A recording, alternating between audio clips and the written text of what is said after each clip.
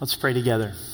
Father, we do thank you that you are moving, that you're bringing people to yourself, that you're waking us up as your church, as your body, that you haven't left us or forsaken us. Father, would you allow us to get a clearer view of heaven, a clearer view of eternity? Would you show us this morning what really matters in light of eternity? Holy Spirit, we know that you're our helper, our comforter, our teacher, so would you come and teach us? May our hearts be open in Jesus' name. Amen. When we get a clear view of heaven, this life becomes in focus. We really start to understand what our priorities are to be in this life when we start thinking about eternal life. Paul writes at the end of this chapter that the church of Thessalonica is his crown of rejoicing. And he is giving us an athletic illustration. Living in a time of the Olympic Games, to win the Olympic Games, you would win the crown. And what Paul is saying, in presence of the Lord, in presence of all of eternity, you're going to be my crown. You're going to be my pride and joy. You're what really matters when it comes to eternity. When we think about what's going to matter in heaven, it's a pretty short list. It's our relationship with the Lord and it's people. It's loving people. It's investing in unbelievers and encouraging believers. What would be the equivalent of the crown of rejoicing in our culture and society? It's the Super Bowl ring. Apparently Tom Brady's got a lot of them. But if Tom Brady doesn't know Jesus as his Savior, what good are those Super Bowl rings in eternal life, right? You can have lots of accomplishments in life, but if you don't know Christ, what are those going to mean in eternity? As believers, we can really invest ourselves in ways that aren't impacting eternity. John Piper gives this great message about going home to be with the Lord and showing God his seashell collection. Saying, God, I really devoted my time to collecting all of these seashells. I've been in my retirement years and been able to hit up all of these beaches. And God, aren't you impressed with my seashell collection? Now, is there anything wrong with collecting seashells? No. But what if that became your priority and passion in life, that's all you thought about, that's all you did, and you missed the bigger picture that God loves people, that God wants to use your life in the lives of others? It's like, man, I've really missed it. Hopefully there's something that is stirring inside of us where we say, God, I want my life to count. By your grace and your mercy, would you use my life to impact eternity? Last week we talked about a gospel movement, the power of the gospel, how the gospel came into Thessalonica, and how we need the gospel to come into our cities throughout America. How did that go this week of praying for the lost and investing in the lost, reaching out to those that don't know Christ as their Savior? Verse 1 of chapter 2, for you yourselves know, brethren, that our coming to you was not in vain. Paul says, when we came to you, it wasn't in vain. Oftentimes, I am not aware of the God factor. From Acts chapter 17, it appears that Paul and Silas were only in Thessalonica for 3 weeks. It doesn't seem like that's enough time to plant a church. But yet God moved through the power of his Spirit. The gospel went out. People got saved. A church was planted. There was lasting fruit. And Paul says it wasn't in vain. In verse 2, but even after we had suffered before and were spitefully treated at Philippi, as you know, we were bold in our God to speak to you the gospel of God in much conflict. They had been persecuted in Philippi prior to coming to Thessalonica, and Paul says that didn't stop us from sharing the gospel. I bet the church there in Thessalonica was so glad that Paul was bold with the gospel, that Paul didn't hold back. Ultimately, this comes from the Holy Spirit, the power of the Holy Spirit moving in Paul's life, where he says, I'm not going to shrink back with the message of Christ. Because this is God's testimony. This is the power of God unto salvation. God loves people, desires for them to be with him for all of eternity. So I'm going to be bold in the gospel. May we be so resolute when there's opposition to the gospel, when there's opposition to the name of Christ, to say, no, I'm not going to shrink back. I'm going to be bold in the gospel. In verse 3, for our exhortation did not come from error or uncleanness, nor was it in deceit. They challenged them in Thessalonica, but it came from a place of truth. It wasn't in error. It was in accordance with the gospel. That's what's so good about sharing the gospel, is we know that we're sharing the truth. Also, there was no deceit in their message or uncleanness in their message. Paul wasn't trying to deceive or pull the wool over the eyes over those living in Thessalonica. In verse 4, but as we have been approved by God to be entrusted with the gospel, even so we speak, not as pleasing men, but God who tests our hearts. Approved by God. That's what really matters. As Paul is reminding them of how they came to Thessalonica, he's saying, we are approved by God. God is the one who entrusted us with the gospel. It really doesn't matter what we think about ourselves. We may commend ourselves as a servant of God. It doesn't matter what other people think about us. It really matters what God's opinion is. And is God in a place where he's saying, I can approve what you're doing, and I've entrusted you with the gospel? I want to encourage you this morning, if you know Christ as your Savior, you've been entrusted with the gospel. God delights in using us. In the book of Revelation, during the wrath of the Lamb, the tribulation, God uses angels to proclaim the gospel. They're flying through the sky, declaring the gospel. Seems like a much more effective way to get the gospel out. God could send a few angels this morning, get everybody's attention, and the whole world knows the gospel. But instead, he wants to use us knuckleheads, right? He wants to use the weak and the foolish to confound the wise. He delights in using us. The treasure has been put in earthen vessels, clay pots, you and me, where we get to reach out with the love of Jesus Christ and understanding, God has entrusted the gospel to me. And as Paul is serving, he's serving with the motivation of wanting to please God. And I think that's really important. When we think about investing in believers, reaching out to unbelievers, we're not trying to please people. We're not trying to win fans or build a name for ourselves. We're simply wanting to please God. We're doing this out of obedience to the Lord. When we're in that place, if the love is not reciprocated, it's okay. Here I am loving believers, but I don't feel loved in return. That's okay. I'm doing this to please God. Here I am reaching out to unbelievers and I'm not seeing fruit. I feel rejected by them. That's okay. I'm desiring to please God. God knows our heart. He knows our motivation. In verse 5, for neither at any time did we use flattering words, as you know, nor a cloak for covetousness. God is witness. You ever had those conversations where there just seem to be a little bit too good to be true? It's like you are laying on the flattery a little bit too much here, right?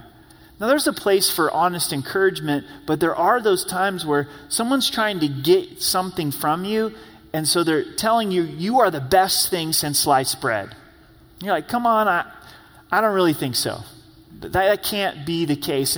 And Paul didn't come with flattering words. He wasn't using some type of backdoor, deceptive method, nor did he have the garment of covetousness. Paul's not looking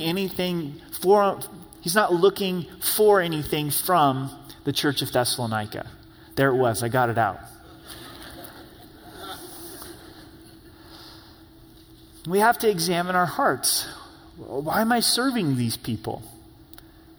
Do I love them? Do I love the Lord? Or am I looking for something back from them? Is this how I get my identity? This is how I get my worth. Sometimes there's even the case where maybe I'm looking for some type of financial gain, some type of possessions out of this. I'm bringing the gospel, but I want money from this. Paul's saying, no, that's not my heart. I never came to you with the motivation of covetousness. And he knows that God is his witness, that God is watching. Nor did we seek glory from men, either from you or from others, when we might have made demands as apostles of Christ. Paul was not seeking glory from men. The Pharisees lived for this. The scribes and the Pharisees in the Gospels, where they longed to be praised by men. And the praise of humanity really can be a powerful motivation where we say, I want people to notice. I want to be recognized. I want their endorsement, if you would. The problem, if we're trying to please people, is it's a really hard target to hit. It's terrible bondage to live under. Because someday, you may be really appreciated by people. Well, just give it a few days. People are fickle, right? And they're probably going to change their mind about you. And if we're all honest, we're not thinking about others a whole lot. We're too busy thinking about ourselves. So we're going through our day, what does everybody think about me? And are they pleased with me? And they're just thinking about how to survive. They're thinking about, how do I get my laundry done? How do I pay my bills? How do I get my groceries? And by the way, this is what I want to do this afternoon. But we get in this little world where we think that people are thinking about us all the time. May God liberate us this morning to say, I just want to serve Christ. I want to be the bondservant of Christ. I'm not doing this to please people. I notice this a lot, and I've mentioned it before, but when I'm doing household chores, I'm really doing it to be recognized by the family. You know? If I unload the dishes and do the dishes, I want the whole family to notice. You know? If I fold laundry and put it away, right? There's probably pretty rare times where I'm actually like doing the dishes for Jesus. Like, Jesus, I love you. I just want to serve you this morning. I don't really care if anyone notices. Maybe God's called you to some type of service inside of the church, and it's easy in the back of our minds to go, well, I'm waiting for someone to notice. And nobody's really noticed. Nobody's really appreciated what I've done. And it reveals that motivation of our hearts. So may God free us to where we get to serve the Lord and don't have to live under that burden of trying to have glory from men. Paul didn't use his authority as an apostle to make demands. He came as a servant. Verse 7, but we were gentle among you, just as nursing mother cherishes her own children. Gives us this illustration of a mom nursing her child, and he approached the Thessalonians with gentleness. So affectionately longing for you, we were well pleased to impart to you not only the gospel of God, but also our own lives, because you had become dear to us. Gentleness goes such a long way, and a mom really exemplifies that. And the way that a mom is gentle with an infant and cherishes that infant. There's really nothing like it. Moms are awesome, right? And Paul says this was the way that he approached Thessalonica as unbelievers and new believers with gentleness. Could this be the method in which God would want to reach people today? Aren't we desiring to see people be reached and come into the kingdom? And God is wanting us to approach them with gentleness. You can have a lot of really difficult conversations with gentleness. The Proverbs tells us that a soft answer turns away wrath. Especially with unbelievers, when we don't approach them with gentleness, it's a pretty quick turn off, isn't it? It's a pretty quick, like, I don't want to reason with you. I don't want to stop and consider who this Jesus is. Jesus described himself in Matthew 11 as saying, I'm gentle and lowly in heart. It's the only autobiographical statement that we have of Jesus. It's the only time he described himself. And he says, I'm lowly and I'm gentle. Humility, approachable and gentle. Jesus was firm, he was strong, he never compromised truth, but he was able to do it in gentleness. That's why the kids love to come and hang out with Jesus. Parents bringing their kids to Jesus. Wouldn't you want to bring your kids to Jesus? The disciples are like, no, get those kids away from Christ. He's too busy for the kids. And Jesus says, no, let the little children come to me, because he was gentle. He was kind. The woman caught in adultery that's brought to Jesus, Jesus dealt with her in gentleness. Who is without sin? Let him cast the first stone. Go your way and sin no more. Grace and truth. Jesus was firm with the disciples many times, but he was also gentle. He was kind. Was patient, long-suffering with the disciples. We think about the kind of gentleness in which God treats us. He's way more gentle with me than I am with others. Where does this kind of gentleness come from? It comes from abiding in Jesus. We can't do this apart from being connected with Jesus. But as we're connected with Jesus and the power of the Spirit is moving through our lives, to come in with gentleness into people's lives. Now, please don't misunderstand this. I think when we hear gentleness, we think weakness. Jesus was not weak. The Apostle Paul was not weak. These men were strong and they were firm on truth, but they were filled with the love of God that then resulted in a gentleness, resulted in a kindness. What if the body of Christ as a whole was known for godly gentleness?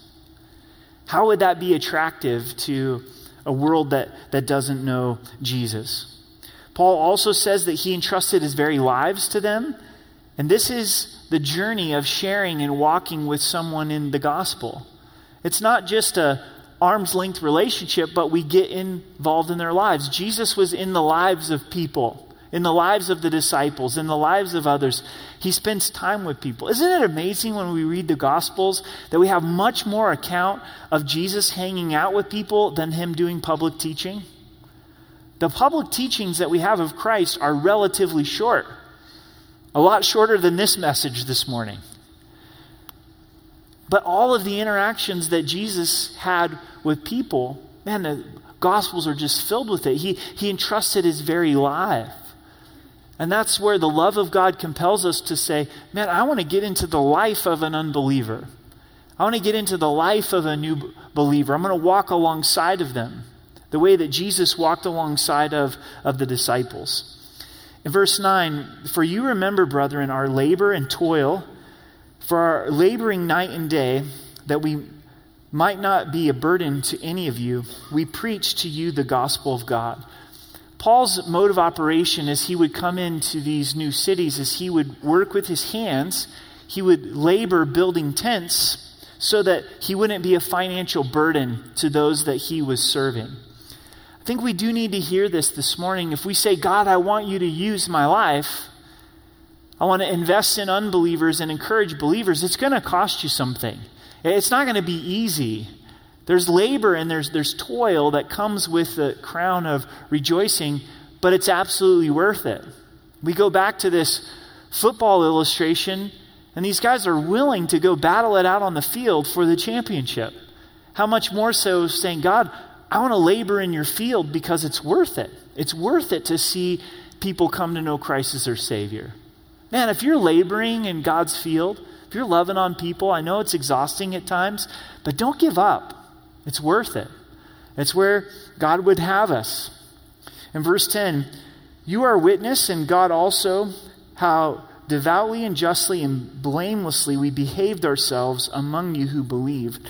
Paul walked in integrity before them. As you know how we exhorted and comforted and charged every one of you as a father does his own children. Is Paul talking out of both sides of his mouth? We were gentle as a mom with her infant, but also we were like a dad who charged. that instructed. There's times for both, isn't there? There's times for that gentleness, and there's that time for that fatherly love that comes and challenges and exhorts. And Paul was willing to give that as well. What we see here is, as Paul is caring, he's investing himself. The way that a mom would invest, the way that a dad would invest. This was a burden that God had placed in Paul's life. That you would walk worthy of God who calls you into his kingdom and glory. To see these new believers learn to walk, to learn to grow, and to bring God glory. Things shift in verse 13, and it's the church of Thessalonica's response to the word of God. For this reason we also thank God without ceasing, because when you received the word of God, which you heard from us, you welcomed it not as the word of men, but as it is, in truth, the word of God, which also effectively works in you who believe. When they heard Paul's message, they go, this isn't from Paul, this is from God. And this is the truth, the word of God. They believed, and the word of God was effective in their lives. Turn with me just a few pages over in your Bible to 2 Timothy 3, verse 16. Just a couple pages over. 2 Timothy 3, verse 16.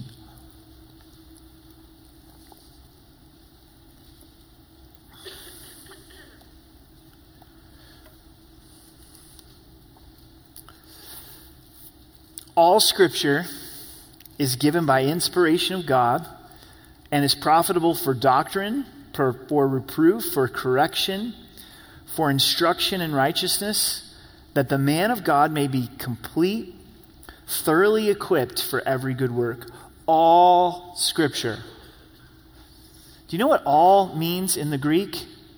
It means all. Crazy. All Scripture. We're living in a time where the inspiration of Scripture is being extremely tested. It's being tested by unbelievers. That's not new.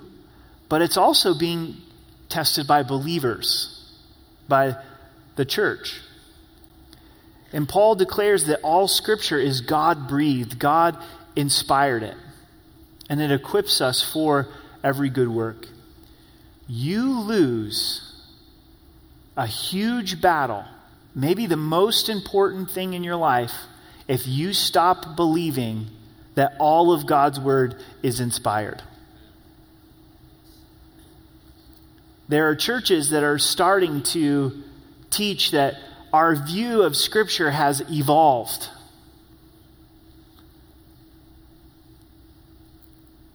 That as we read Scripture, we're changing our interpretation of Scripture on key sound doctrines. God has not changed his mind. He's the same yesterday, today, and forever. Culture does not define the Word of God.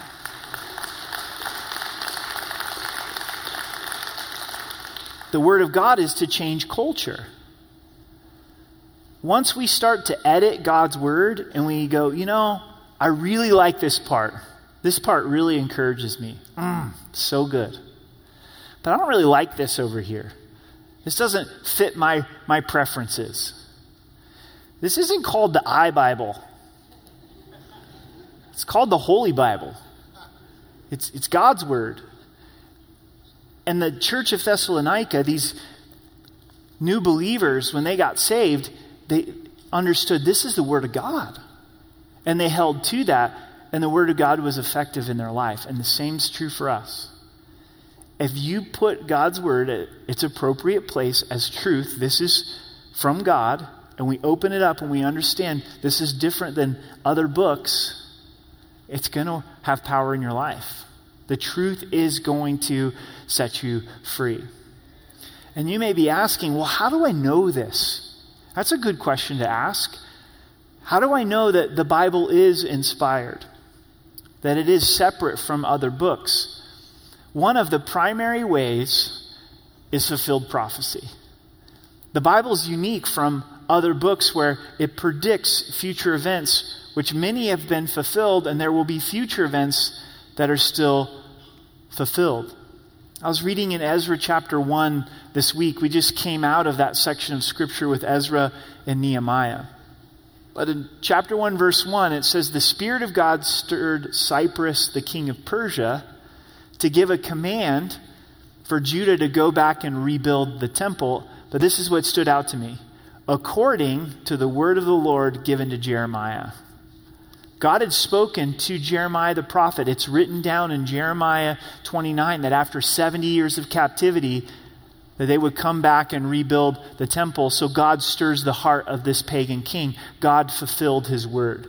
That's just one small example of fulfilled prophecy.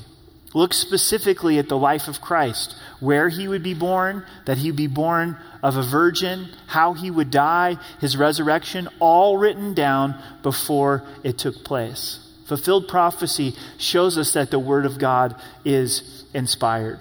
Let's go back to 1 Thessalonians.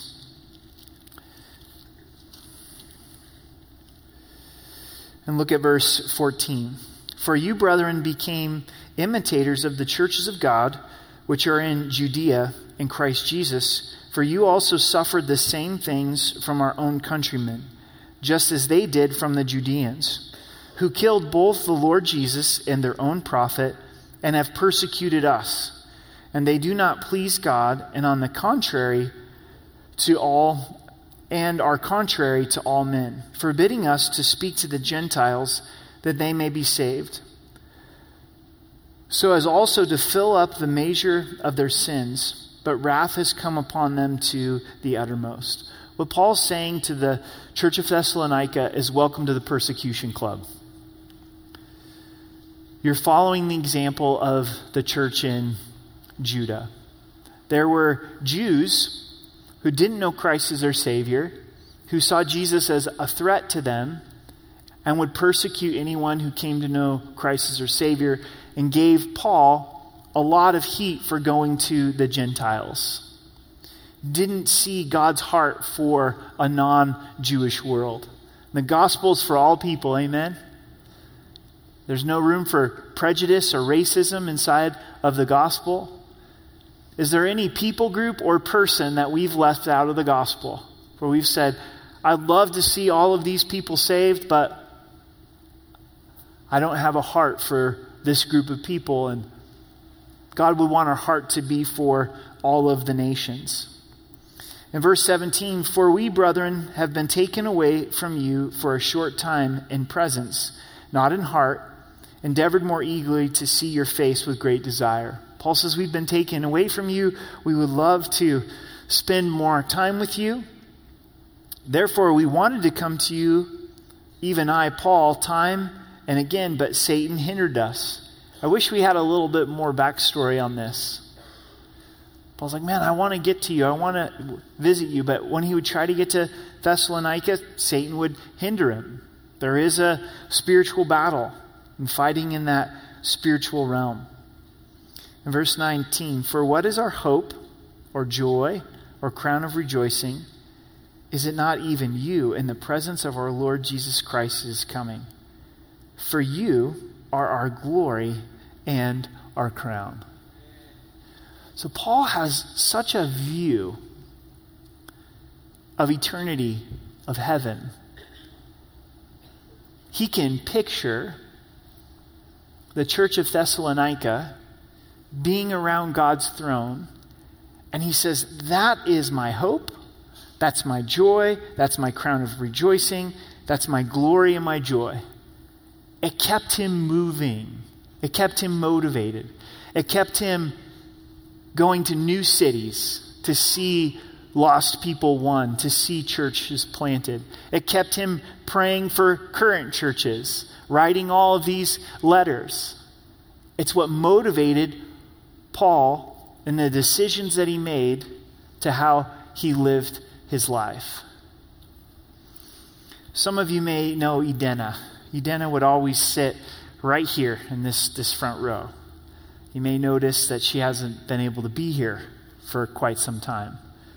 She developed dementia to the point where she couldn't come to church, and Edena used to come to all of the services. Wednesday night, Saturday night at 6, Sunday at 9 and 11.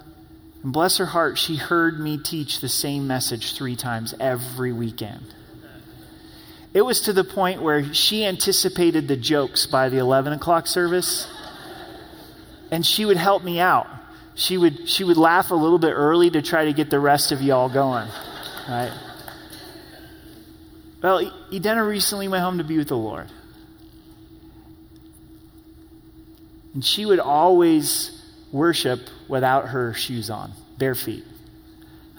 Because she'd say, I'm on holy ground. She loved to bring cookies and make sure the worship team had plenty of sweets.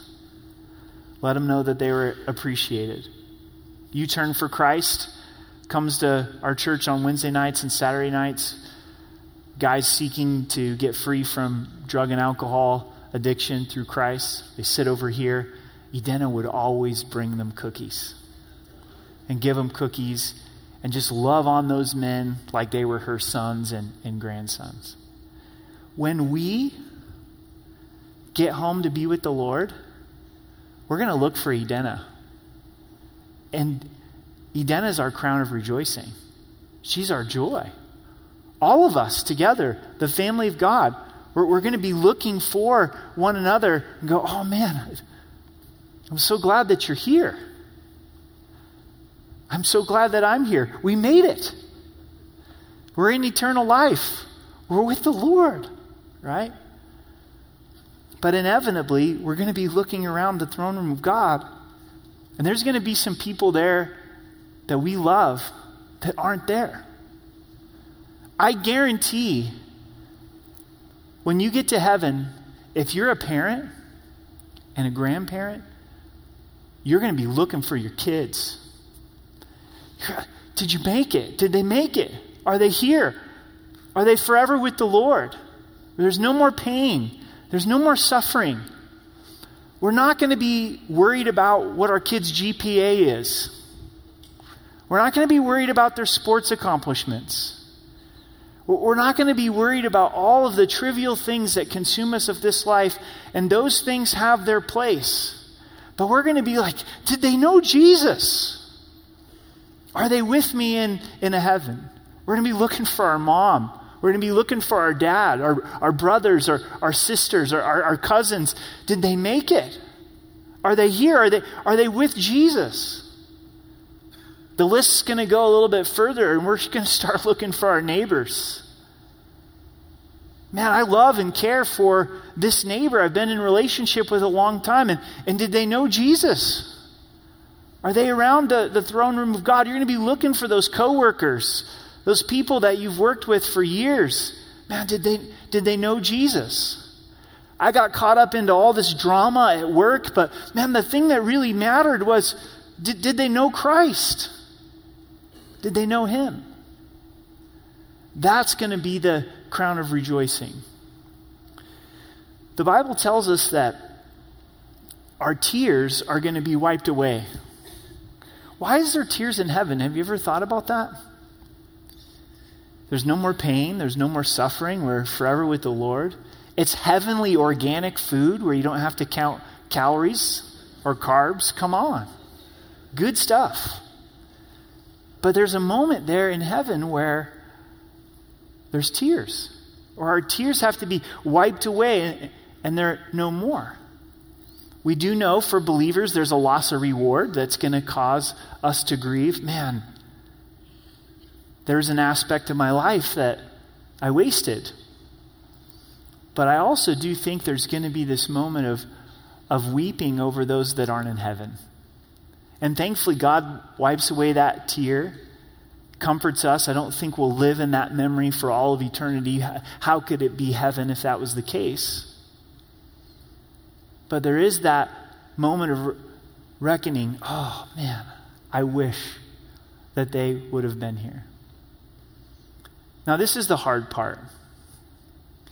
Is ultimately we would want to be in a place where we loved them and we shared the gospel with them, where we have peace of knowing, hey, it was their decision. I would long for my family to be with me here in heaven, but I did love them. Not perfectly, but I loved them.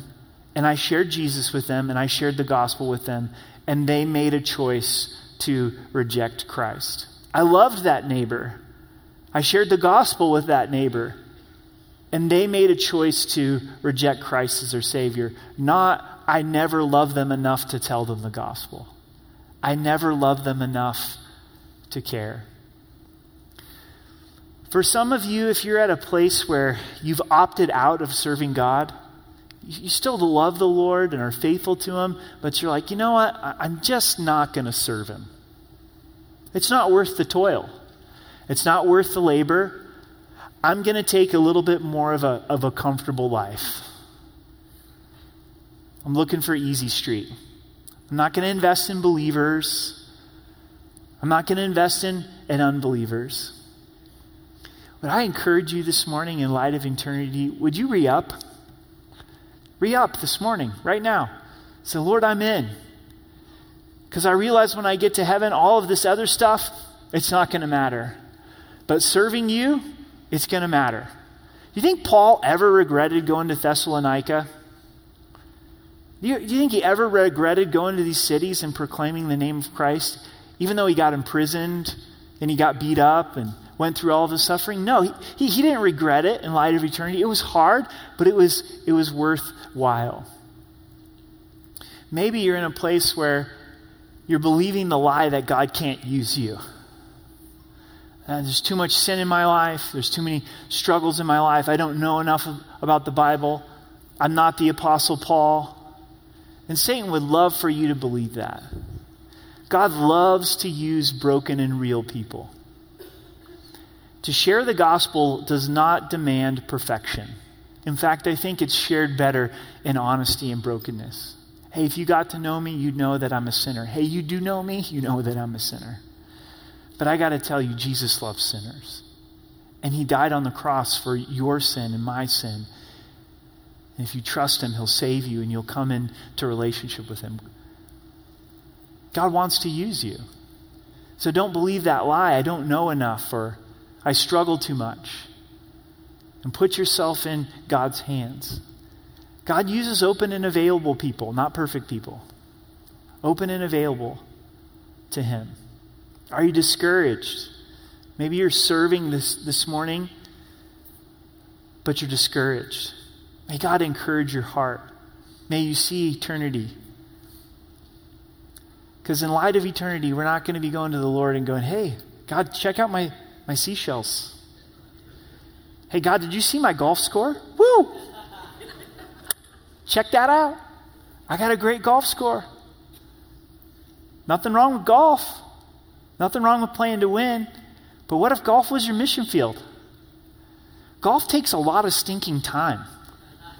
Like a game of 18, it's like, this is forever, right? This is an aggravated walk where I got to go try to find this ball that I'm hitting all over the place. But you know what's good about golf? Is you get time. You get time, uninterrupted time. So use that to encourage believers. Use that time to be able to invest in unbelievers. It's perfect. So I don't want you to think that there's anything wrong with your hobbies and your pursuits if they're in the right place. And that might be the exact tool that God wants to use to reach unbelievers. I'm going to let you in on a secret, okay? Don't tell the 11 o'clock service. This is the key to the abundant life. Jesus said, I came to give you life, and I came to give it to you abundantly. And Jesus gave His life away. He loved. He loved His Father. He loved people because He could see the joy that was set before Him. Jesus endured the cross for the joy that was set before Him. What was that joy? Being reunited with His Father? Absolutely. But bringing us into relationship with our Father. When Jesus rose from the dead, He looked at Mary Magdalene. He said, go tell the disciples, I go to my Father and your Father. That was the joy. To bring us into relationship with the Father. That's what He lived for. And we're going to find the joy of Christ in our lives as we take our eyes off of this world, we take our eyes off of ourselves, and we start loving people in Jesus' name. Loving unbelievers, loving believers, saying, God, I'm going to make it simple today. I want to serve you. I want to glorify you. And there's a real joy that comes with that. Would you stand with me and let's pray together?